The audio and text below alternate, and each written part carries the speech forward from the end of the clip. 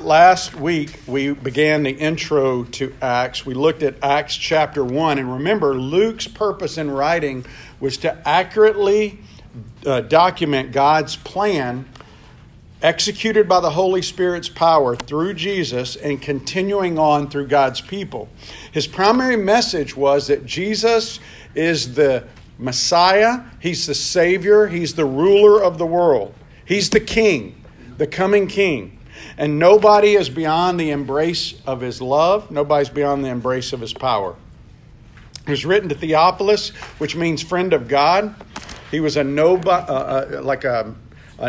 Gentile official. Some people believe in and around Antioch. And we kind of covered a little bit last week, and I'll mention it later, that one of the requirements for these apostles was to have been with him from the beginning, to witness the resurrection, and to be chosen by him, specifically chosen by him. And we looked at Luke 24. If you remember, at the end of Luke did not realize, I don't believe, based on how he wrote, that he was going to write a second volume. But he did. But at the end of Luke, it finishes with the ascension. Acts begins with the ascension. And so he's still writing to Theophilus, both of them written to Theophilus. But Luke 24 really documents the finished work of Christ in redemption and the unfinished work of Christ in collection of the saints, or going out and collecting the elect. And there was 120 followers in Jerusalem, a couple of hundred up in Galilee. And the disciples continued that work. And the theme of all their preaching, if you go in and you look at the messages in Acts, is the risen Christ. In fact, when Paul went and was put on trial in front of Festus and Felix and Agrippa, if you remember when they were discussing it, they say, this man simply shouldn't be here. He's done nothing worthy of death. It's some matter about the way, saying some guy died, but now he's alive. And that's what Paul was there for, because he talked about the resurrection. And that was the theme, the risen Christ, of all of it. And remember, Luke divided Acts into 6 sections. Each section kind of ended with this little phrase, the Word of God increased, or the church increased. The Word of God multiplied, the church multiplied. And so the first section was chapter 1 through 6, verse 7. And at the end, he's talking about the church at Jerusalem. And the Word of God continued to increase. The second section was 6:8 through 9:31. And it encompassed all Israel, Judea, and Samaria. And it's the church multiplied in 9:31. 9:32 through 12:24 was really about the church at Antioch, which would be the first great missionary church. The Word of God increased and multiplied in 12:24. 12:25 through 16, verse 5, it's about Asia Minor, and it ends with 16:5. The church increased in number daily. 16:6 through 19:20 was the other great Gentile cities. And at the end of 19:20, it says the word continued to increase and prevail. And then 19 through 28 is really about it going to Rome, and it ends with Paul in prison, and it says that he preached the kingdom of God without hindrance. So really, the church is tied in to the word. Have you noticed that?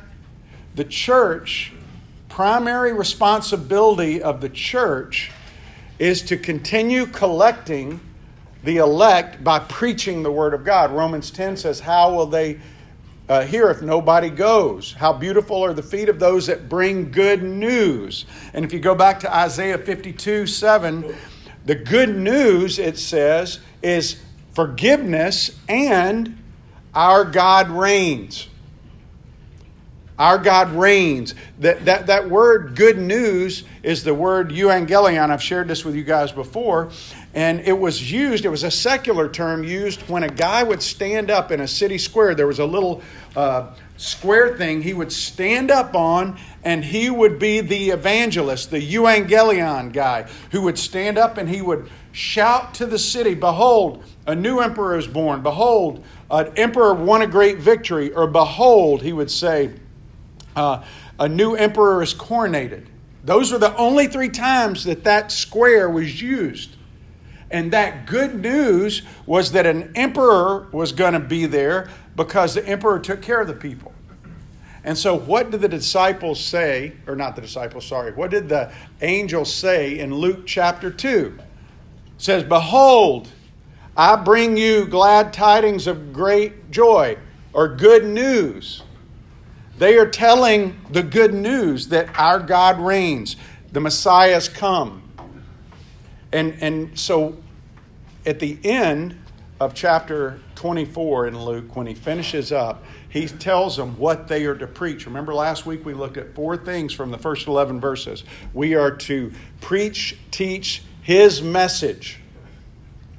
We are to teach his priority. We are to trust his power, and we are to follow his plan. Well, teaching his message, what was the message he told them at the end of Luke 24? We mentioned it last week. They are to go preach 2 things. Forgiveness, and what else? Come on. Somebody. Repentance. Repentance and forgiveness. Did they do that? Yes, they did. Because when the guy said, "Peter, tell us what to do," what did he say? Did he say, "You don't have to do anything, you're just forgiven"? He said, "Repent." Today in our culture, there's a group and a movement that has swollen that says to preach repentance is adding works to salvation. That's ludicrous. Repentance means you are going this direction and you realize you're going the wrong way and you want to go that direction. That's repentance. The realization that I'm headed in the wrong direction and I want to go in the right direction. I have no ability to get there on my own. So I cry out to God. I say, "God, I'm going in the wrong direction. I want to go in the right direction. Help me." And he does. That's repentance. It's not what you do, it's what he does in you. And I was telling Brad before the time today that today's devotional I read was about how we are always enslaved to something. And what Christ calls us to do is to trade our enslavement to sin or the world or whatever you want to call it to being enslaved to him. Because in him there's true freedom. We're still enslaved to him to do his work. That's why people misconstrue the whole idea of rest in Hebrews. Rest in Hebrews doesn't mean, okay, I'm a Christian, I can kick back, I don't have to do anything. That's so many people think that because of this false narrative about repentance and serving our God. Serving is not to earn favor with him. Serving is because he redeemed us to serve. That's what he did. So we preach the right message. It's his message. It's repent and receive the forgiveness of sin. That's what he says. So that's the message we looked at last week. Second, we are to preach his priority. What was his priority? For 40 days he was on the earth after his resurrection, and he taught them about what? The kingdom of God. That is the spiritual kingdom of God. That's what he taught them. That's what they were to focus on. That was to be the priority. Matthew 6:33, very beginning of his ministry almost to them, he tells them what? Seek first the kingdom of God. Don't worry about what you're going to eat. Don't worry about what you're going to wear. Don't worry about your money. You worry about the kingdom of God. Seek first his kingdom, and I'll take care of all this other stuff. Right. And that's what he tells them to preach. That's his priority. He didn't teach them about overthrowing Rome. He didn't teach them about feeding the poor. Those were good things to feed the poor, to do miracles. But he taught to them about the priority of the kingdom of God. Then we looked at 4-7 where he says, trust his power. Back in Ezekiel, he said he's going to give them a new heart and a new spirit. In John 7, he says, anyone who's thirsty, come to me. Out of you is going to flow living water. What is that water? It's the Holy Spirit. And he says, you need to trust my power. He said, wait in Jerusalem. Don't go anywhere. Don't try to do it on your own. That's one huge issue we face today. We go out and we try to do God's work without God's power. We try to go do things for Him without Him. And you go, He's there, but you're operating on your agenda. Peter did that several times. Other guys did that. They tried to go and do things in their own flesh. And every time they did, it didn't work out well. So he says, you got to trust His power. And then the final thing was follow His plan. Acts 1:8, you will be my witnesses in Jerusalem, Judea, Samaria, and the ends of the earth. And so we see through Acts, that's what Luke lays out. It starts in Jerusalem, moves through Samaria, chapter 8, into Judea, all of Israel, and then all the way to Rome by the end of the chapter, encompassing in between Jerusalem, Gentiles, bringing Gentile cities in East Asia all the way to Rome. So that's last week. Well, this week, as we look at chapter 1, 12 through 26, I want you to think about this. Am I God's man? Am I God's man? I mean, each one of you are in here for a reason.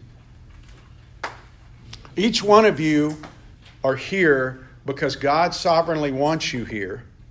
And He's always used flawed men. Even going back, you think about Moses. Think about Abraham. Go back to Abraham. Abraham was a liar. Isaac, his son, was a liar. Jacob was a deceiver. Moses, a murderer. And yet, He used Moses to part the Red Sea. And when He called the disciples, He used them even though they were uneducated, unimportant to the world, no influence in the world. He says, I'm going to use you guys. And they served Him. And when He said, do something, then he liked using them. You know, Jesus could have said to the rock, move, rock, when He told Lazarus to come forward. He could have just made the rock move. He turned water into wine. He could have easily moved that stone if He wanted, but He didn't want to. He wanted His disciples to do it with Him. So He says, hey guys, go move the rock. He let them be a part.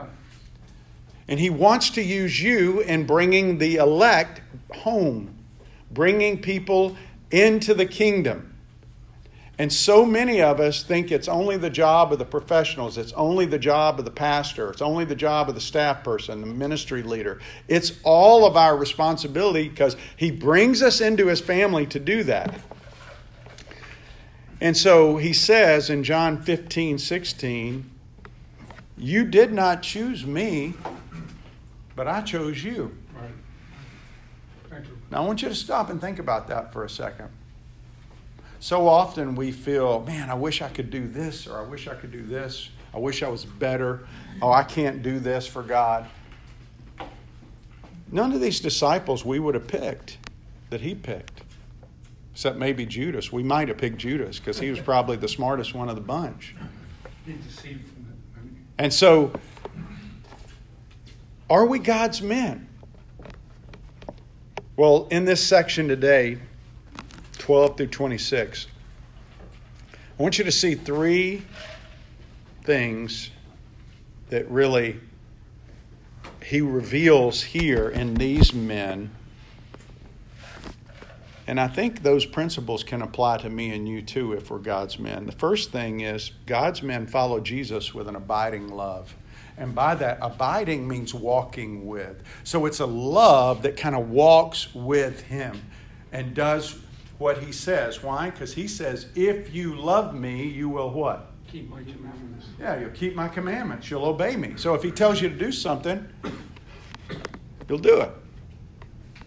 So the first thing we see about them is they follow Jesus with an abiding love for God's men. Second, God's men see their circumstances through a scriptural lens.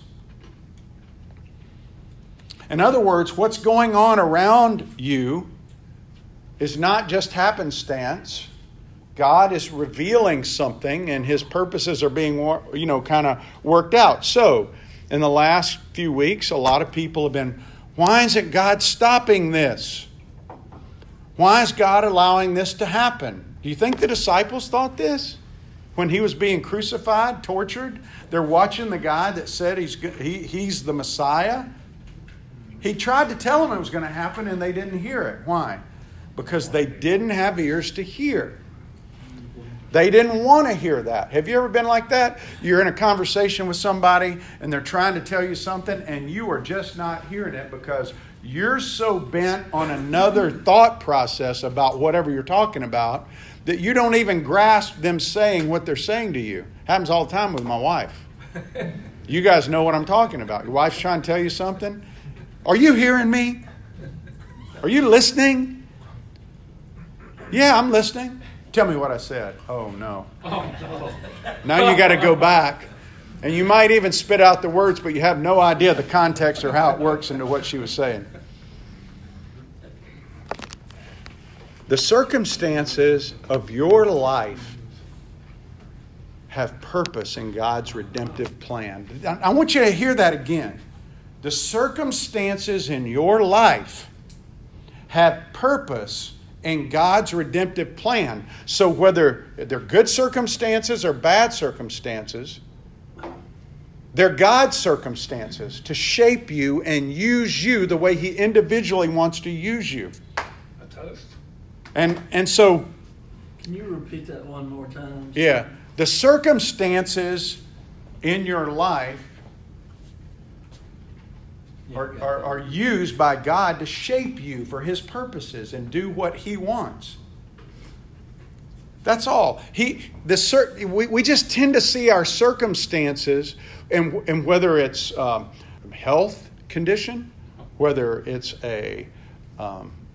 just a financial situation, whether it's a relational disruption, whatever those things are, they are being used to shape you for God's purposes. And we have to learn to see them through the lens of Scripture.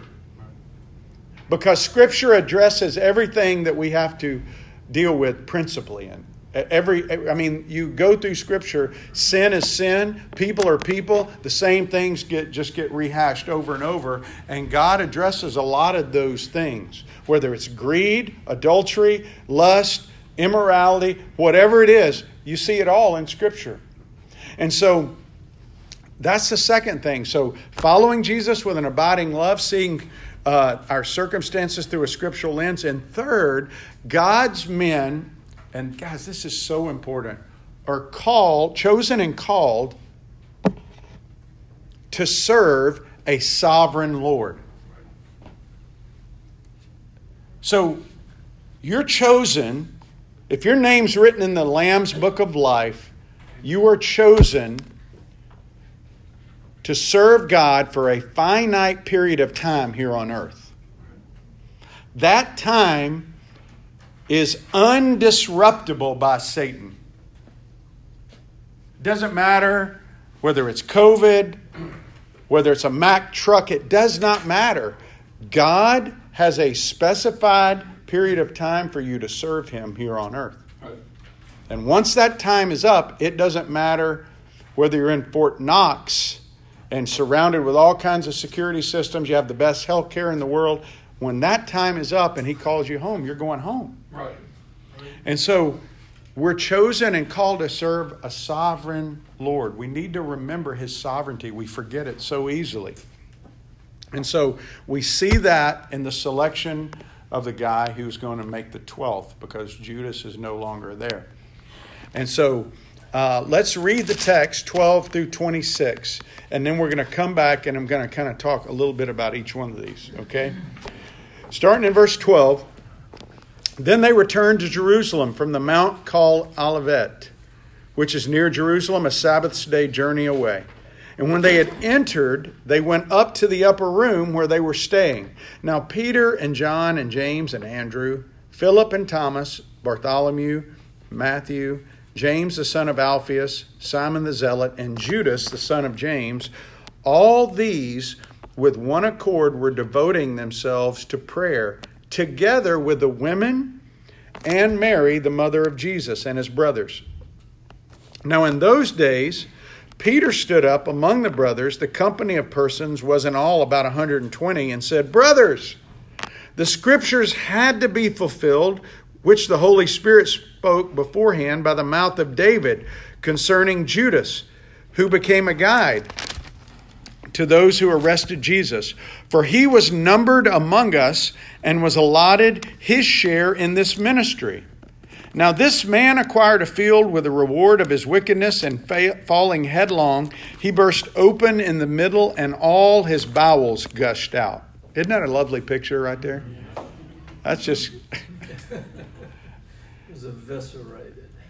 And it became known to all the inhabitants of Jerusalem, so that the field was called in their own language Akeldama, that is, field of blood, for it is written in the book of Psalms, may his camp become desolate, and let there be no one to dwell in it. And let another take his office.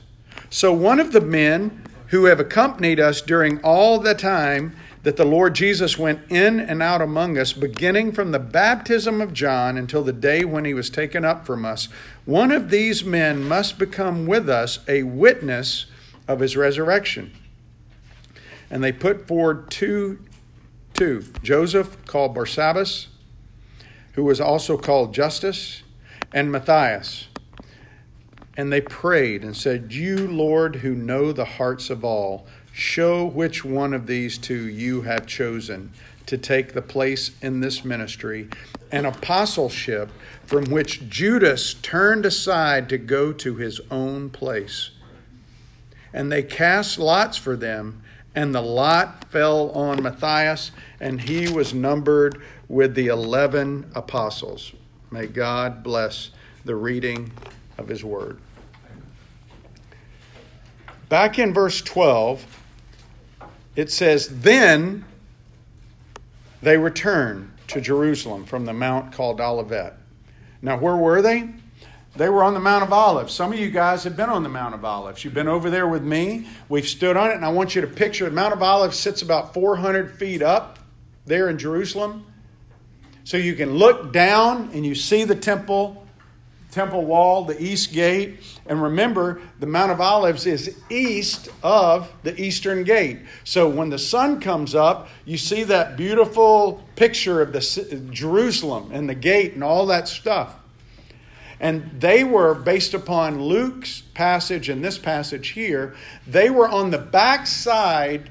Remember, it was toward Bethany when Jesus ascended. And so that's where they were, and it says they returned to Jerusalem. Now remember, were they from Jerusalem? No.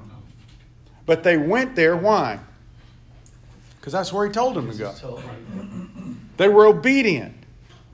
They followed Jesus with an abiding love, and an abiding love is an obedient love. They obeyed him. They went to Jerusalem. He said, like I said earlier, if you love me, you'll obey me. And it says they devoted themselves to prayer. Now, some people have twisted this and said they had to pray in order to get the Holy Spirit. That is not in the text.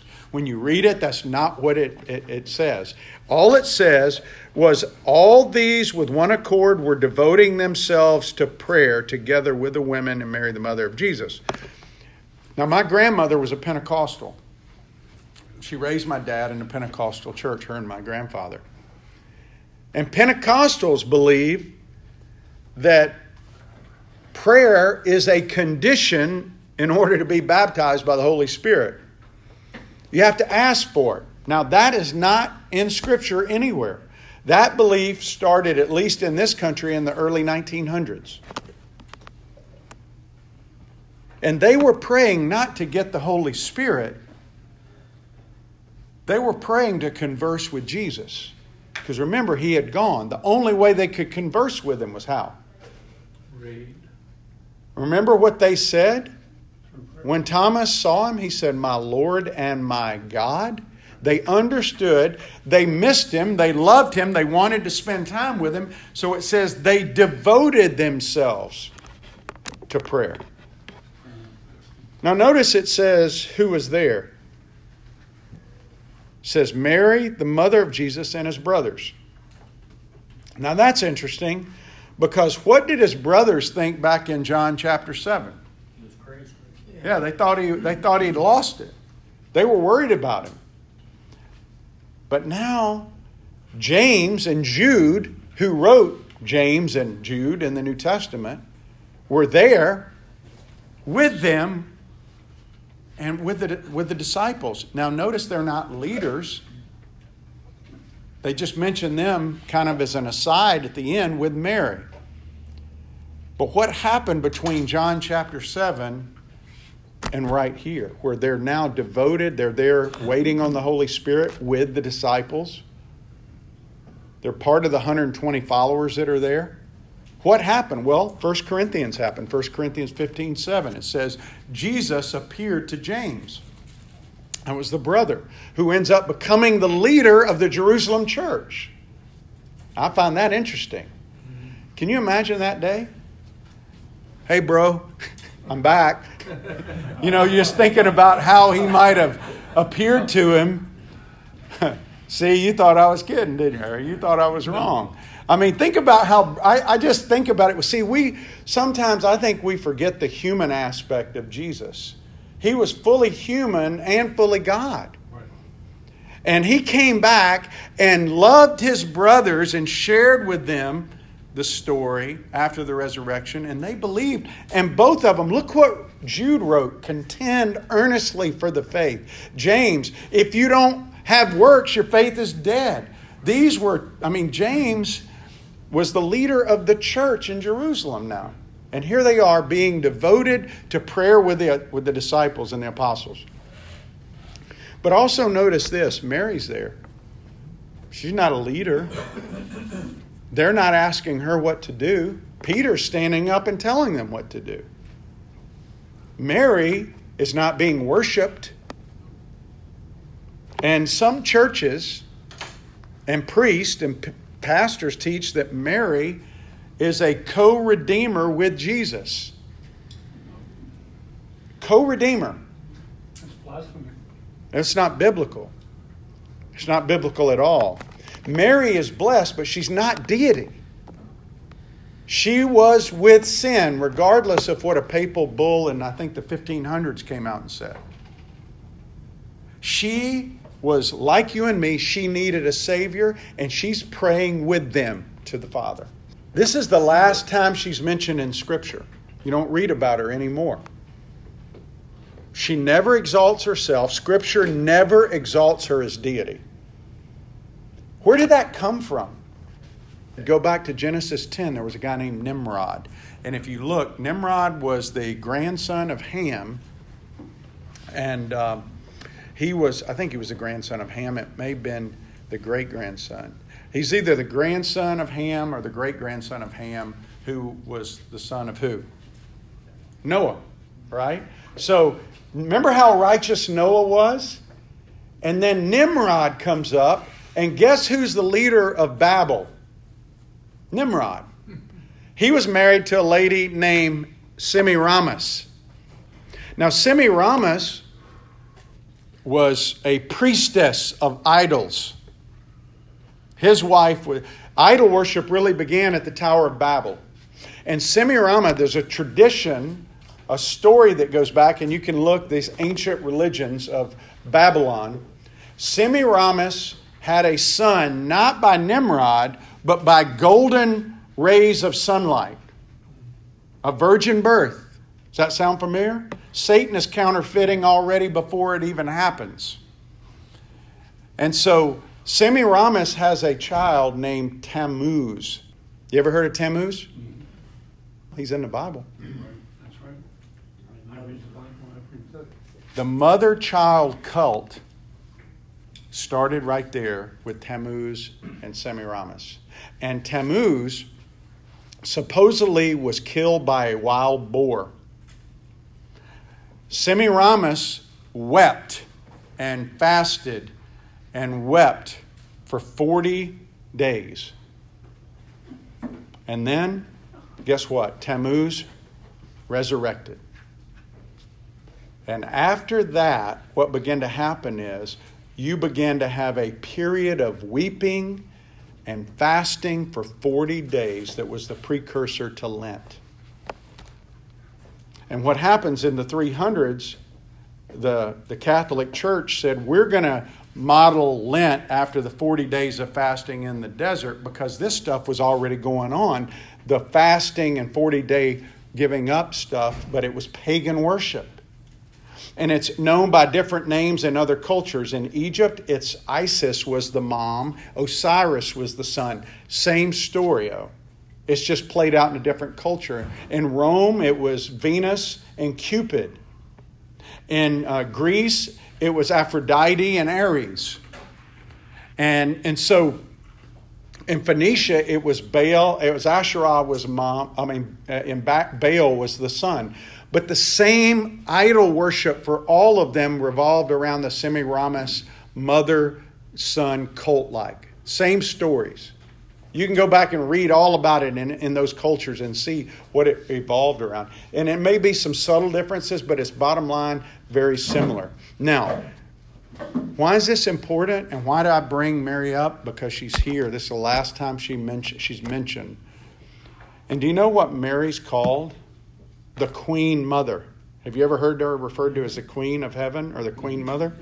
Flip over to Jeremiah chapter 44 real quick. Referred to as the Queen of Heaven. That did not start with the Catholic Church in 300 AD. Look at verse 15. Then all the men who knew that their wives had made offerings to other gods, and all the women who stood by a great assembly, all the people who lived in Pathros in the land of Egypt, answered Jeremiah, "As for the word that you have spoken to us in the name of the Lord, we will not listen to you." Think about that for a second. What did they just tell Jeremiah? We ain't listening to what you got to say. But we will do everything that we have vowed, making offerings to who? The Queen of Heaven. And we will pour out drink offerings to her as we did both we and our fathers, our kings and our officials. They were steeped in idolatry to, quote, the Queen of Heaven. This didn't start with the Catholic Church. It goes back way before that. Now flip over to Ezekiel 8. Ezekiel 8. Ezekiel chapter 8. Ezekiel is talking about abominations in the temple. Well, I'm sorry, which is Ezekiel where? 8. Chapter 8. Verse 12. 8:12. Then he said to me, "Son of man, have you seen what the elders of the house of Israel are doing in the dark, each in his room of pictures? For they say the Lord does not see us. The Lord has forsaken the land. He said also to me, you will see still greater abominations that they commit." Then he brought me to the entrance of the north gate of the house of the Lord. This is the temple. And behold, there sat women weeping for Tammuz. Then he said to me, "Have you seen this, O son of man? You will see still greater abominations than this." There it is in the Bible. Tammuz. Where's the backstory about Tammuz that you told us about? Oh, you have to go look in ancient. It's not in the Bible. Okay. But his name's in the Bible. The Queen of Heaven's in the Bible. You have to go and look in Babylonian history, Babylonian history of Nineveh, and just go and research Tammuz and Semiramis. And like I said, there's variations, but the bottom line is that's where Lent started. Lent started with a 40-day period of weeping over the death of Tammuz. And they were doing it in the Bible. You see them doing it there. Now, how many of you guys knew that? I didn't know that. And I'm like, Tammuz? I've never heard of Tammuz before. And I've read that Ezekiel passage at least 100 times in my life. What I want you to notice is that the Queen of Heaven is in Jeremiah. Tammuz is over in Ezekiel.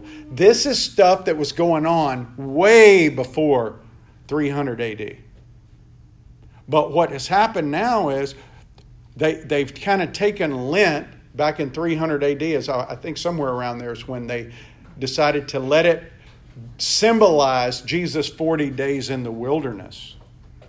But there were a lot of other pagan practices that got picked up by the Catholic Church from that worship, that mother-child cult worship. One of them was worshiping images, praying to images of the dead people. You notice, what did it say back in, was it Ezekiel or Jeremiah, about the pictures? That, they think that what they do in the dark, nobody sees. In their rooms, there were pictures. And purgatory was something that evolved out of that belief, that worship, that cult mother-son worship. So Mary's never seen again in Scripture after this. And so Marian idolatry is something that a lot of people get upset about because they have so bought into it, and it's been indoctrinated into their mindset and their way of thinking, that when you tell them it's not biblical, they get upset. It's incorporated in a lot of their worship. And so they go back, and here they are in the upper room. The disciples are there. It says other women, probably Cleopas and Mary Magdalene are there. There's several women there, but they're not all 120 people in the upper room. These people are there, the disciples and the mother of Jesus and James and Jude and the other Marys and other women are there, but they keep going in and out to the temple. They go to the temple and pray and praise God there, and then they come back and spend the night probably in the room or hang out in the room, the upper room. The upper room is a Sabbath day journey right inside the eastern gate. And that's where they were. And don't miss the fact that they were following Jesus with an abiding heart. They were obeying. He said, go wait, don't start doing it until the promise of the Father comes on. So that's what they're doing. But they also have a change here in Peter, you see in verse 15. They begin to see their circumstances through a scriptural lens. Look at what Peter says. In those days, Peter stood up among the brothers. The company of persons was in all about 120. So I don't believe when he's doing this, he's in the upper room. Because if you've ever seen a Jewish house over there, there's no way you're going to get 120 people in that room. Where are we in the Bible? I'll say again. We're in Acts 1:15. Brothers, the scriptures had to be fulfilled. The scripture had to be fulfilled, which the Holy Spirit spoke beforehand by the mouth of David concerning Judas. Now, he validates David as being inspired, but he does something here for the first time. He's never done this before. He sees his circumstances through Scripture. Who taught him to do that? Jesus. He's emulating Jesus here. He says, brothers, and he's pointing them to the Scripture.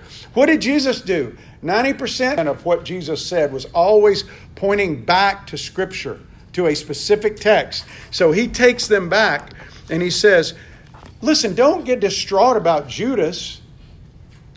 That had to happen, because think about what could have happened during this moment. They get together after Peter denied him 3 times.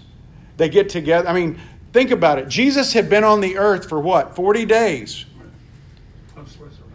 It's kind of like when the kids have the parents at home. The kids are fine, but then the parent leaves. Then all the bickering starts to happen, right? So can you imagine the potential there to blame? How come you didn't know? You're supposed to be the leader. How didn't you know it was Judas, Peter? Why did you deny him? Why did you leave? Well, I left because you left. You can just hear and that's not what happens. Peter stands up and says, brothers, listen, all this had to happen to fulfill Scripture. God's plan was unfolding. Judas was part of God's redemptive plan. I see that now. That's what he's saying. He talks about his share in the ministry. You know what Judas's share was? To be a betrayer. Think about that. John 6:70, Jesus said, did I not choose you, yet one of you is a devil? In other words, he knew who he chose. He knew that. In John 17:12, he says, not one of them has been lost except the son of destruction, that Scripture might be fulfilled. Scripture might be fulfilled. Psalm 22, Psalm 55, Zechariah 12, Isaiah 53. All those prophecies about his suffering, his betrayal, his crucifixion, all those things had to take place because it had already been told. And here's the thing that we take away from that. God's plan is unstoppable. Amen. Pontius Pilate can't stop it. Herod can't stop it. Nobody can stop it. No political system. No injustice. And you look and you think about Judas. Think about verse 19, Akeldama, where it's where the Kidron Valley and the Valley of Hinnom meet. And it's called the Valley of Blood, the Field of Blood. And it says over here, just real quick, it says that this man acquired a field. He didn't buy it. Remember, go back to Matthew 27. What he did, he took the money back and he said, I've betrayed the Son of God. Is that what he said? Did he say, I betrayed the Lord Almighty? Innocent blood. No, he said, I betrayed innocent blood. He never acknowledged the deity of Jesus. Even when he was, quote, repentant going back, he wasn't repentant in a godly way. He was worldly repentant. He knew that Jesus was innocent. But he's one of those guys from Matthew 7. He's going to say, Lord, I did this and I did this. Depart, for I never knew you. And notice, I'm going to skip down to verse 25 real quick because it says, Judas turned aside to go to his own place. You know where his place was? Hell. No. His place was hell. Did Jesus make him go there? No. Constantly moving there. Judas was selected and he had a ministry, but Judas chose to go there. So, follow Jesus with an abiding love. That's God's man. See the circumstances through a scriptural lens. That's God's man. But finally, chosen and called to serve a sovereign Lord. He says in verse 21, one of the men who have accompanied us during all the time that the Lord went in and out, beginning from the baptism. Stop and think about that for a second. That goes all the way back. Think of how that limited the field of who could be there. How many people do you think were actually there when Jesus was baptized? That goes back. So it knocks out a lot of people. And they had to have seen the resurrected Christ. There's another filter. So you would think with those filters, they would have said, okay, if somebody's met those two, they got to be the one. But they had two that they put forward. Why didn't they just choose? Because it wasn't going to be human-centered. And so they cast lots. They did what had happened in the Old Testament. They cast lots. And they prayed before they did. It said they prayed and said, you, Lord, know the hearts of all. Show which one of these two you have chosen. Who do you choose? Because God's men are chosen and called to serve a sovereign Lord. He chooses us all for unique purposes. And I want to just reiterate, to be an apostle, big A apostle again, you had to be a witness of Jesus, his life from the time of the baptism. You had to be a witness of the resurrection, and you had to be personally chosen by him. Now, Paul fit two of the three, but he didn't fit the first one. But we know he fit two of the three. But Paul had a unique apostleship. That's why Luke validated him, comparing him with Peter a lot as far as they both were in prison and released from prison. They both healed crippled people. They both raised the dead. They both preached to Gentiles. They both preached to Jews. They had so many similarities, and Luke is validating he is an apostle, but he's an apostle to the Gentiles. And we know that because when Ananias, God told Ananias, he's a chosen vessel to take that message to the Gentiles. And so, why did they have to have 12, guys? Why did they need 12? Why did they add another one? Because what was about to happen in 10 days? Pentecost. And it was one of 2 required feasts that every man who was Jewish had to attend. They had to come from everywhere. How many tribes are there in Israel? 12. There's not 11. So they had to have another one. And so, because of the feast, they had 12. Those 12 men on that day were preaching the gospel, the repentance and forgiveness of sin, and all these people heard it in their native tongue. People from all different countries. These were known languages. This wasn't babbling. This was not just gibberish. This was known languages. These people heard the gospel in their own language. And here's the thing.